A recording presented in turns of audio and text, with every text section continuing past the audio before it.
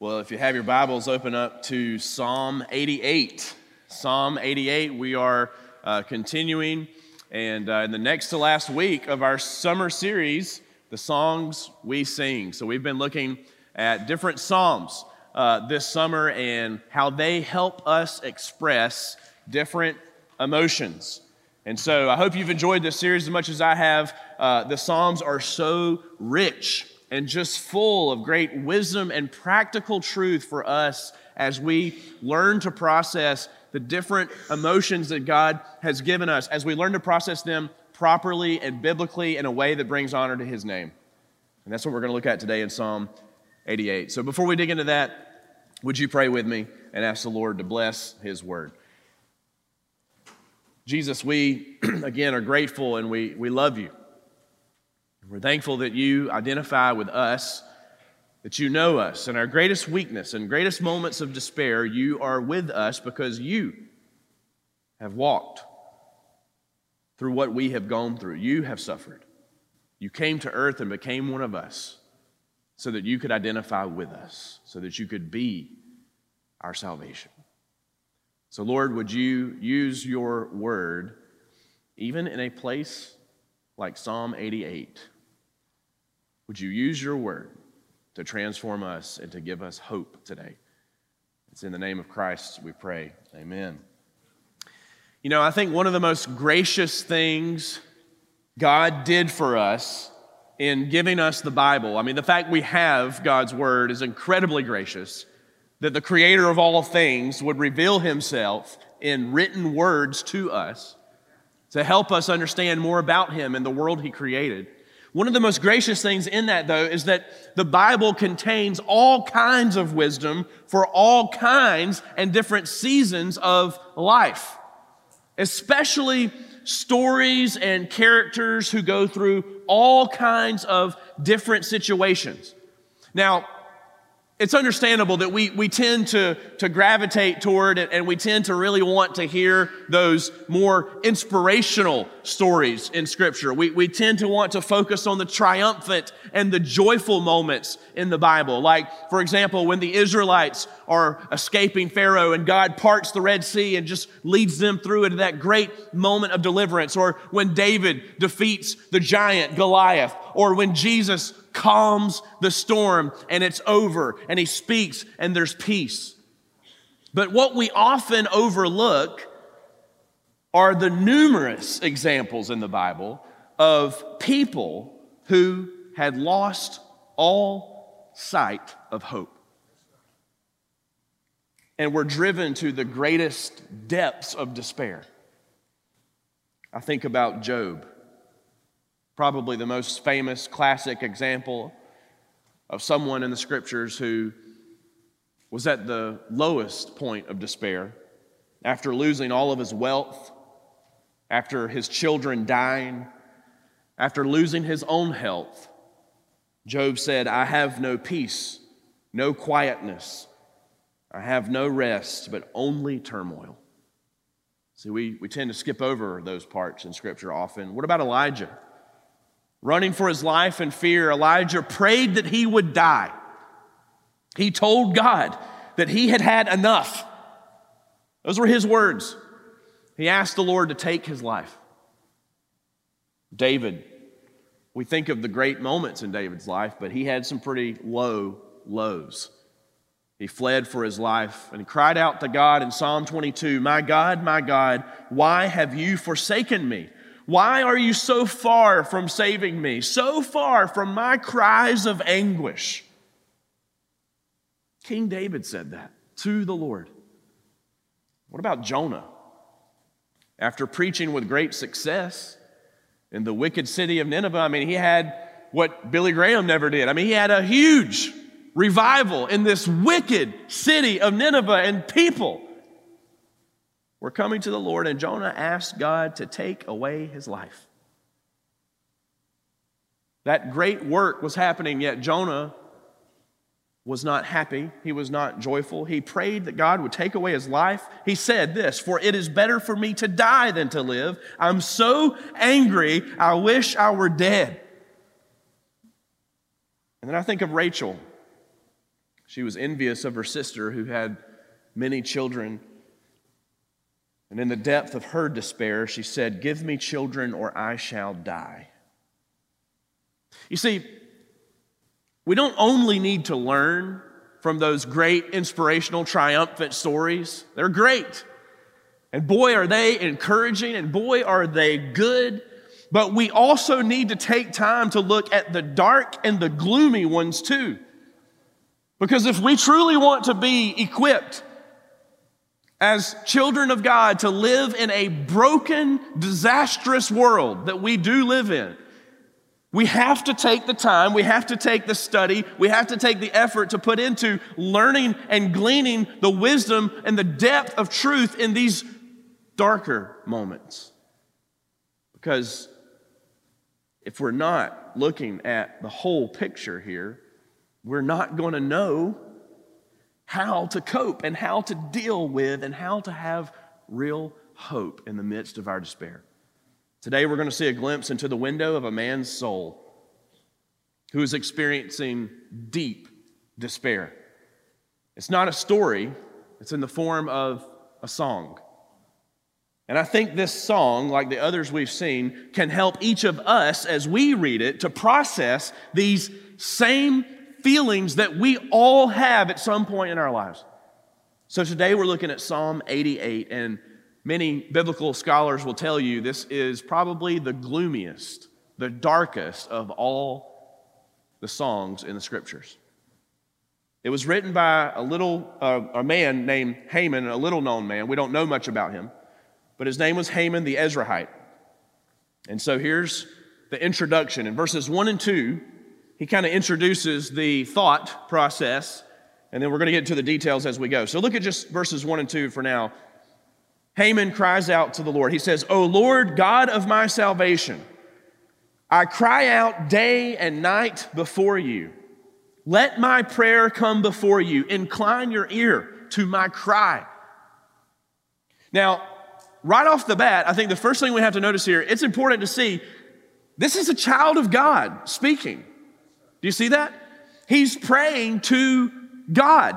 He uses the personal name for God in the Old Testament, Yahweh. That's what the all caps L-O-R-D, Lord, means in your NIV translations. And he affirms his salvation. Yet even though he is a born again, a child of God, he still feels great sorrow and despair. He's pleading for deliverance. So the rest of this song he wrote to express how he felt is going to show us really two things. It's going to show us, on one hand, the depth of despair, but on the other hand, it's going to show us the height of hope. I want us to take some time and look at both of those today. The depth of despair. The great famous English preacher Charles Spurgeon once said, "The flesh can bear only a certain number of wounds and no more. But the soul can bleed in 10,000 ways and die over and over again each hour." You know, from physical pain to emotional distress, from circumstantial difficulties to the inner turmoil of the soul, all of us, if we're truthful, all of us at some point or another will feel despondent in our lives. We will feel that depth of despair in our souls. We will feel as if no one cares.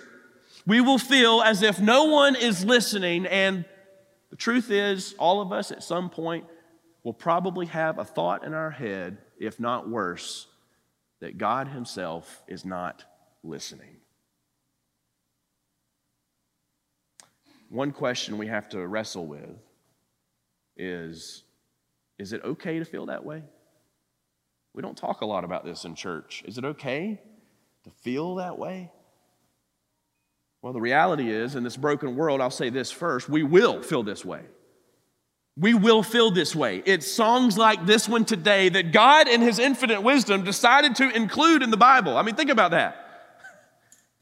I was reading commentaries this week, and they pointed out the fact that, man, the fact that this song is included in the Bible tells us that God wants us to know that we are going to feel this way sometimes. Or else, why would he have put that song by Haman, the Ezraite, so we don't even really know anything about? Why would he put that in the Bible? But here it is. No one, especially Christians, none of us are exempt from the suffering of this world. And when you hear the language in this song today, you can hear it. It comes in different forms, and sometimes in all of us, it's manifesting itself very internally in our souls and in our minds, and to the point that we wrestle with truly believing that God is good. We wrestle with the truth that maybe, I don't know if he's present with me right now. And that's what Haman is saying here. And I think we can identify with him. You can hear the anguish in his words. So there's three things that you can see in the depth of his despair. Number one, I think we can identify with all of these. First of all, he feels cut off from God. He feels cut off from God. Look at what he continues to say in verses 3 through 7.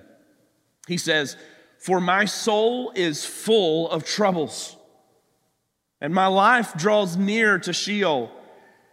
I am counted among those who go down to the pit. I am a man who has no strength, like one set loose among the dead, like the slain that lie in the grave, like those whom you remember no more, for they are cut off from your hand. You have put me in the depths of the pit, in the regions dark and deep. Your wrath lies heavy upon me, and you overwhelm me with all your waves." That's not the kind of verse that you put on a pretty canvas and hang up in your living room. You see, Haman feels as good as dead. He feels cut off from his maker. From his personal assessment, there's no evidence in his life that he is a child of God. He's questioning if he even knows the Lord, though he starts out acknowledging that God is the God of his salvation, but look how quickly his tone changes. He questions whether or not he has God's blessings. From his vantage point, he has no advantage over the world. What evidence is there in his life, he thinks? That God is with him, that God has blessed him, that God has shown favor to him. Look down at verses 14 through 17. We're going to skip around a little bit today throughout this. We're going to cover all the verses. But look at verses 14 through 17. Same train of thought. Listen to what he says. This is dark. This is really dark. He says, "O Lord, why do you cast my soul away? Why do you hide your face from me? Afflicted and close to death from my youth up, I suffer your terrors. I am helpless. Your wrath has swept over me. Your dreadful assaults destroy me. They surround me like a flood all day long. They close in on me together." I don't know if there's another part of your Bible that is as emotionally raw as this. This is as honest as it gets. This is a truly troubled soul. See, there's a great internal struggle. There's this great internal struggle going on within Haman night and day, day after day. He is feeling that he is cut off from the goodness of his God and that he can't escape it. It's one thing to feel that you're cut off. It's another thing to realize that there's no hope to get out. It's gotten so bad that it's affecting his relationship with God. He feels God is distant, that perhaps God doesn't care anymore about his well-being. Have you ever felt that way? As if God had turned his face from you? As if there was no evidence of blessing in your life from him? You see, though this song is bleak, it shows us that we are not alone in our feelings of despair.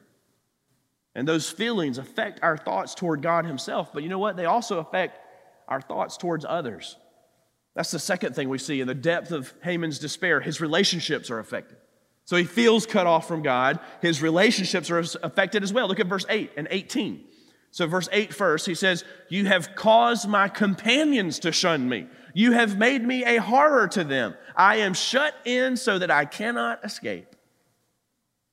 And then in verse 18, very similar, he says, "You have caused my beloved and my friend to shun me. My companions have become darkness." The NIV translation is very interesting the way it words that phrase in the original Hebrew. It says, you could say it this way: darkness is my closest friend. Darkness is my closest friend. You see, his inner turmoil is causing problems in his outward life. Do you see that?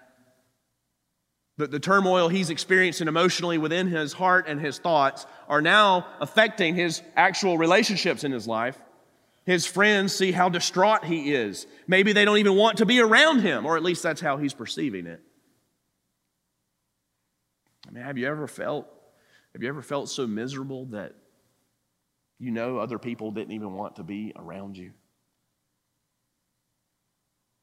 See, with our fellowship with God broken, with our friendships broken, it really becomes hard to see any good in our lives. And that brings us to the third point, in the depth of his despair. He's having trouble seeing any good in life. It's a short statement, but it's packed with insight. Look what he says in the first part of verse 9.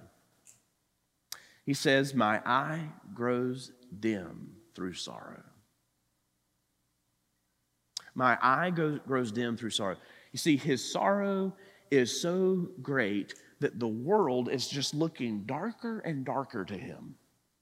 He is having trouble seeing anything good around him. He's having trouble seeing anything good in other people. He's having trouble seeing anything good in his own heart. He is having serious trouble seeing good in God.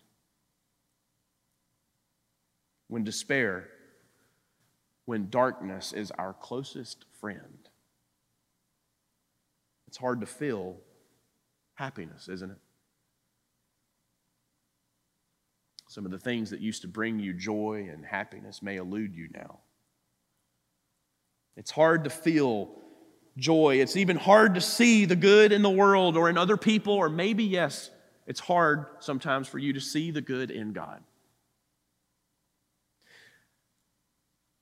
So I want to kind of transition a little bit here and ask the question, are these feelings okay? Are these feelings okay in us? You know, I like how one of my favorite preachers, his name's Matt Chandler, pastors in Dallas, Texas, he said it this way. He said, "It's okay not to be okay, but it's not okay to stay there." It's okay not to be okay, but it's not okay to stay there. Now, here's the thing, okay? I know we do this. You know, we have trouble admitting that it's okay to not be okay, right? Our culture, our friendships, our peers, the world in general just puts pressure on us to make us think that we have to portray our lives, that we have, all of our ducks in a row, and we're really, everything just is nice and neat and packaged well, and everything's good, right? We feel like we have to portray that. And so even just, you walk into church, you've had a rough morning, you walk into church, and somebody, "Hey, how you doing, man?" "Oh, we're doing great." And in the back of your mind, you're thinking, argued all the way to church here, all the way in the car with my wife. We forgot one of our kids at home, and I'm wearing mismatched shoes. But man, we're doing great, man. So great. See, we feel that we have to make others think that we're okay, that there's nothing going on. And listen, I get it. When someone passes you in the hallway at church or at work or wherever, and they say, "How you doing?" You can say, "Good," but can we get to a point where we can truthfully, honestly say, I'm good, but I'm wrestling with some stuff. Ultimately, I know I'm good because I have God's grace and I have salvation, like Haman exclaimed in the very first part of this song. I know eternally I'm good, but in the present, I know, man, I am wrestling with some stuff. Can we get to a point where we can open up with our Christian brother or our Christian sister, where we can have Christian community and say, man, I need a shoulder to cry on. I am not strong enough. And that's okay. But it's not okay to stay there. So in terms of this song, and is there any glimmer of hope? Well, not at first glance. Not at all. But I really want us to think about some things. So let's talk about the height of hope. We've talked about the depth of despair. It's dark. Let's talk about the height of hope. The author, Christian author Chris Cipollone, in his book called Down, Not Out, he talks about how even though we don't feel any hope, that doesn't mean there isn't any. He says this is good, listen to this. He says, the sun can be shining and I can feel low. My lowness does not stop the sun from shining. In the same way, the hopelessness we can feel does not have the power to stop the hope we have. God is bigger than that. God is bigger than that. In other words, listen, you can have true faith and experience genuine pain at the same time. You can believe that God is good, but in our sinful, human, weak, broken emotion, we can feel the pain and the real sorrow in our hearts. And I think we see this play out in Haman's song. Look at this. Number one, under the height of hope. Notice that even though he feels this great sorrow, he is persistent in prayer. Did you catch that?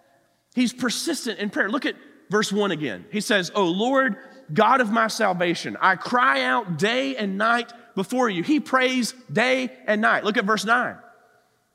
"My eye grows dim through sorrow." But look at this. "Every day I call upon you, O Lord. I spread out my hands to you." Every day. Verse 13. "But I, O Lord, cry to you in the morning. My prayer comes before you." The first thing he does when he wakes up is turn to God in prayer. Even in the darkness, he's not turning away from God. Do you see that? Even in the darkest moment of his life, where he feels great despair, he has a gritty, tough faith. He is not turning away from God. He's turning to him, though he is brutally honest about what he's feeling with the Lord. And he is exclaiming and expressing his desperation to God. Cipollone says again, this is good. He says, in some ways, depression and anxiety allow us to worship God more deeply. Why? Because it's harder to acknowledge that our life is still in Christ in these times. Yet, if we are able, in the midst of suffering, to still call Jesus our Lord, we see just how deeply God's Spirit is at work within us, and we can thank Him for that. Now, we're not told here if Haman's despair was brought on by external circumstances or personal sin. We don't know. But nonetheless, you know what we need to remember? Psalm 51:17, when David was in his depth of despair, he said, "The sacrifices of God are a broken spirit. A broken and contrite heart, O God, you will not despise." The Lord is not looking for people who act like they've got it all put together. The Lord is not looking for people who act like they don't need any help in life. The Lord is not looking for people who don't think they need Him. The Lord is looking for people who are broken. He is near to the brokenhearted. That's who he's going to use in this world, the weak. He uses the weak to shame the strong. That's the God that we know. That's the God who suffered and bled for us. It was his weakness that makes us strong. And so we identify with him in our own suffering. Do not underestimate the power of prayer in the middle of your despair. Come to God with your brokenness. Voice it. Tell him how you feel. Do you think he doesn't already know? He knows. He knows exactly what you're thinking about him. Be reverent, but be honest. Tim Keller says, in the darkness, we have a choice that is not really there in better times. In other words, see how much glory your life can bring to God if you turn to him, even in desperation, with words you don't know how to articulate, with tears. If you just turn to him in the midst of your despair, do you see the glory that your heart is bringing to the Almighty God in that moment? That is what he desires. You are being faithful in those dark moments if you turn to him, even if you don't know what to say. But why? Why can we turn to God? How are we able to turn to God in our despair? Why should that not seem like a foreign concept to us? Well, that brings us to the last point under the height of hope. It's because Christ is our only true hope. Christ is our only true hope. Look at verses 10 through 12. Now, this sounds gloomy, and it is. But there's something that this points us to. Look at verses 10 through 12. Haman is asking God these questions. He has some questions for God. You ready? Do you work wonders for the dead? Do the departed rise up to praise you? Is your steadfast love declared in the grave, or your faithfulness in Abaddon? Are your wonders known in the darkness, or your righteousness in the land of forgetfulness? He is asking God, can you deliver me? Can you? Are you able to deliver me? Perhaps this is his way of voicing how far gone he thinks he is, beyond the point of being delivered. Again, he's already stated he thinks he's as good as dead. But think about these questions on a deeper level and with the rest of Scripture in mind as a whole. With the rest of the Bible and the story we know how this pans out, let's ask ourselves these questions. Does God work wonders for the dead? Yes. Paul said, for you were dead in your trespasses and sins. But God worked wonders in our dead souls. He gives us salvation in Christ. What about this? Haman asked God, do the departed rise up to praise you? Yes. If we have been united with him in a death like his, we shall certainly be united with him in a resurrection like his. The Lord will raise us up, though our bodies are dead. If we are found at the day of judgment in Christ, our bodies will be resurrected and joined with our spirits. Haman asked God, is your steadfast love declared in the grave? Yes.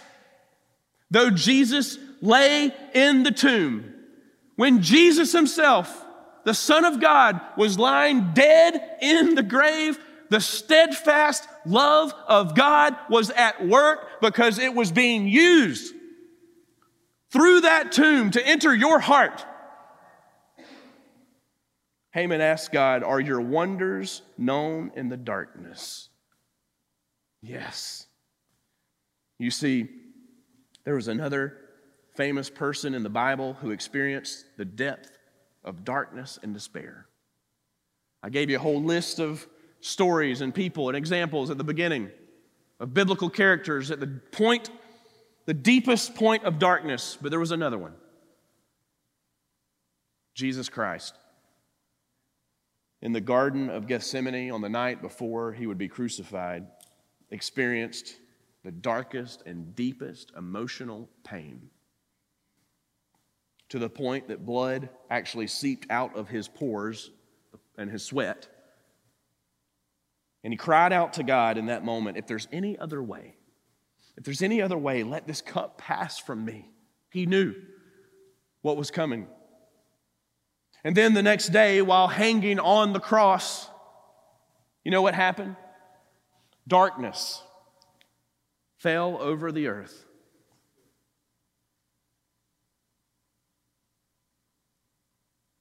The sun did not shine because God the Father turned his face away.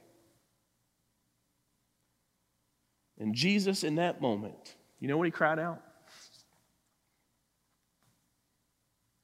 He sang a little part of a song, Psalm 22, that I mentioned earlier, that David cried out in his despair. My God, why have you forsaken me? Jesus wasn't questioning God's love. He was affirming the pain that he knew we would all experience. He was affirming the pain that he took, the spiritual agony and depth of despair that he took on himself. Do you see that?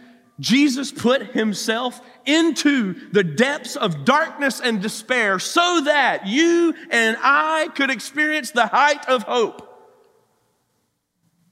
That his life was given to us, our sin exchanged for his righteousness.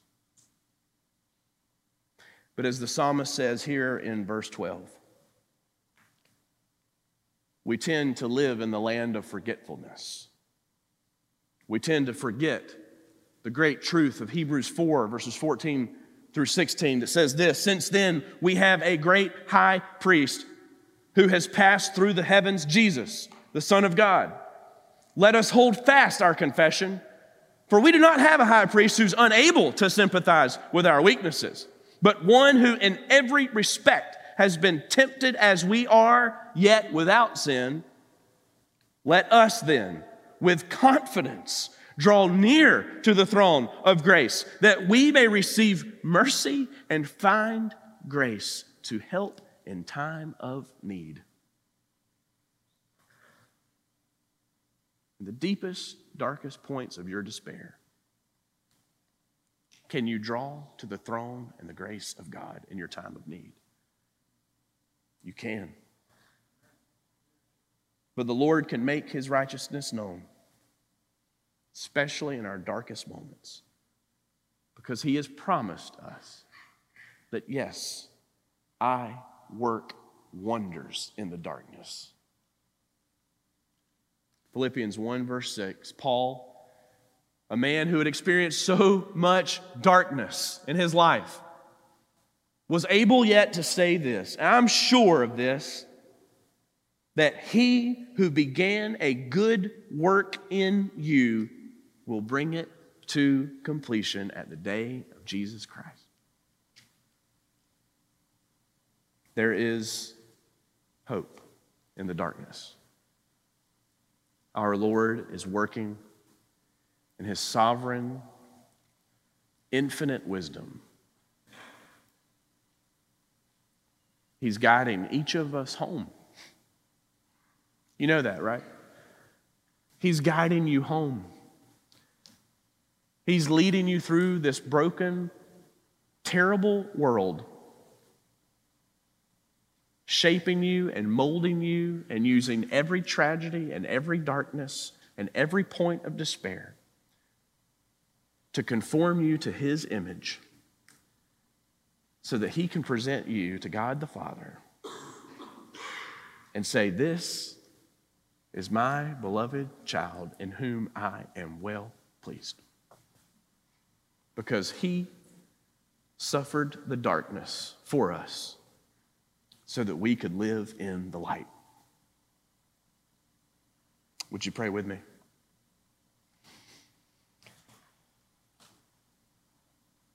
Jesus, I thank you for putting yourself into the depth of darkness and despair. Lord, I thank you that you took the wrath of God on yourself so that we would not have to. Lord, I pray if there's anyone here today that is in the depth of darkness right now, that, Lord, like Haman, They would be honest with you in a reverent way. They would be honest, but that they would not cease to turn to you. Lord, there may be people here who are living in eternal darkness of the soul. And I pray by your grace and by the power of your gospel that you would lift them up right now, that they would repent of their sin and turn to you, Jesus, to be their Lord and their Savior, everything they could never be. Lord, I thank you that you love the brokenhearted. I thank you that you use the brokenhearted. You've done it for me. You've done it for countless numbers of people. You are a good God, always. You are always good. Though we may not feel it in our bones, let us believe it in our hearts. It's in the name of Jesus we pray. Amen.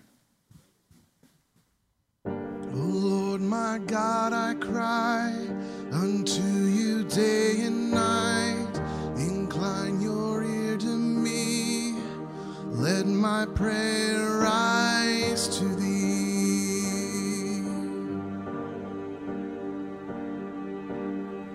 My soul is in despair. My life draws near to death. I'm brought down to the pit. A man who has no strength. I cry to you. Do you work wonders for the dead? Oh Lord, do the departed rise to praise you? Is your great love declared in death? Oh Lord, or your wonders in the darkness? Still I cry to you, still I cry to you.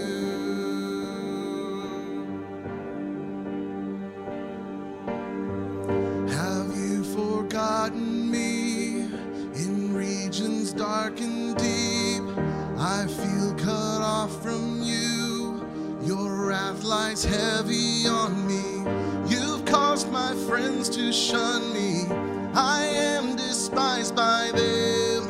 I'm trapped inside this horror. My drooping eyes grow dim. Lord, hear my prayer. Do you work wonders for the dead? Oh Lord, do the departed rise to praise you? Is your great love declared in death? Oh Lord, or your wonders in the darkness?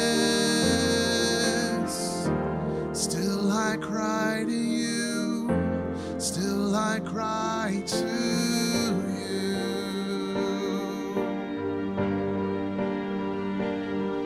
I weep now, helpless and alone. I weep now, weep now. I weep now. My God, where have you gone? I cry to you, Lord. Do you work wonders for the dead? Oh Lord, do the departed rise to praise you? Is your great love declared in death? Oh Lord, or your wonders in the darkness? Still I cry to you, still I cry to you.